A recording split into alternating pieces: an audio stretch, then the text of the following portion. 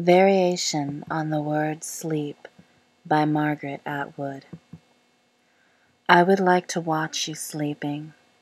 I would like to sleep with you, to enter your sleep as its smooth dark wave slides over my head, and walk with you through that lucent wavering forest of blue-green leaves with its watery sun and 3 moons towards the cave where you must descend, towards your worst fear.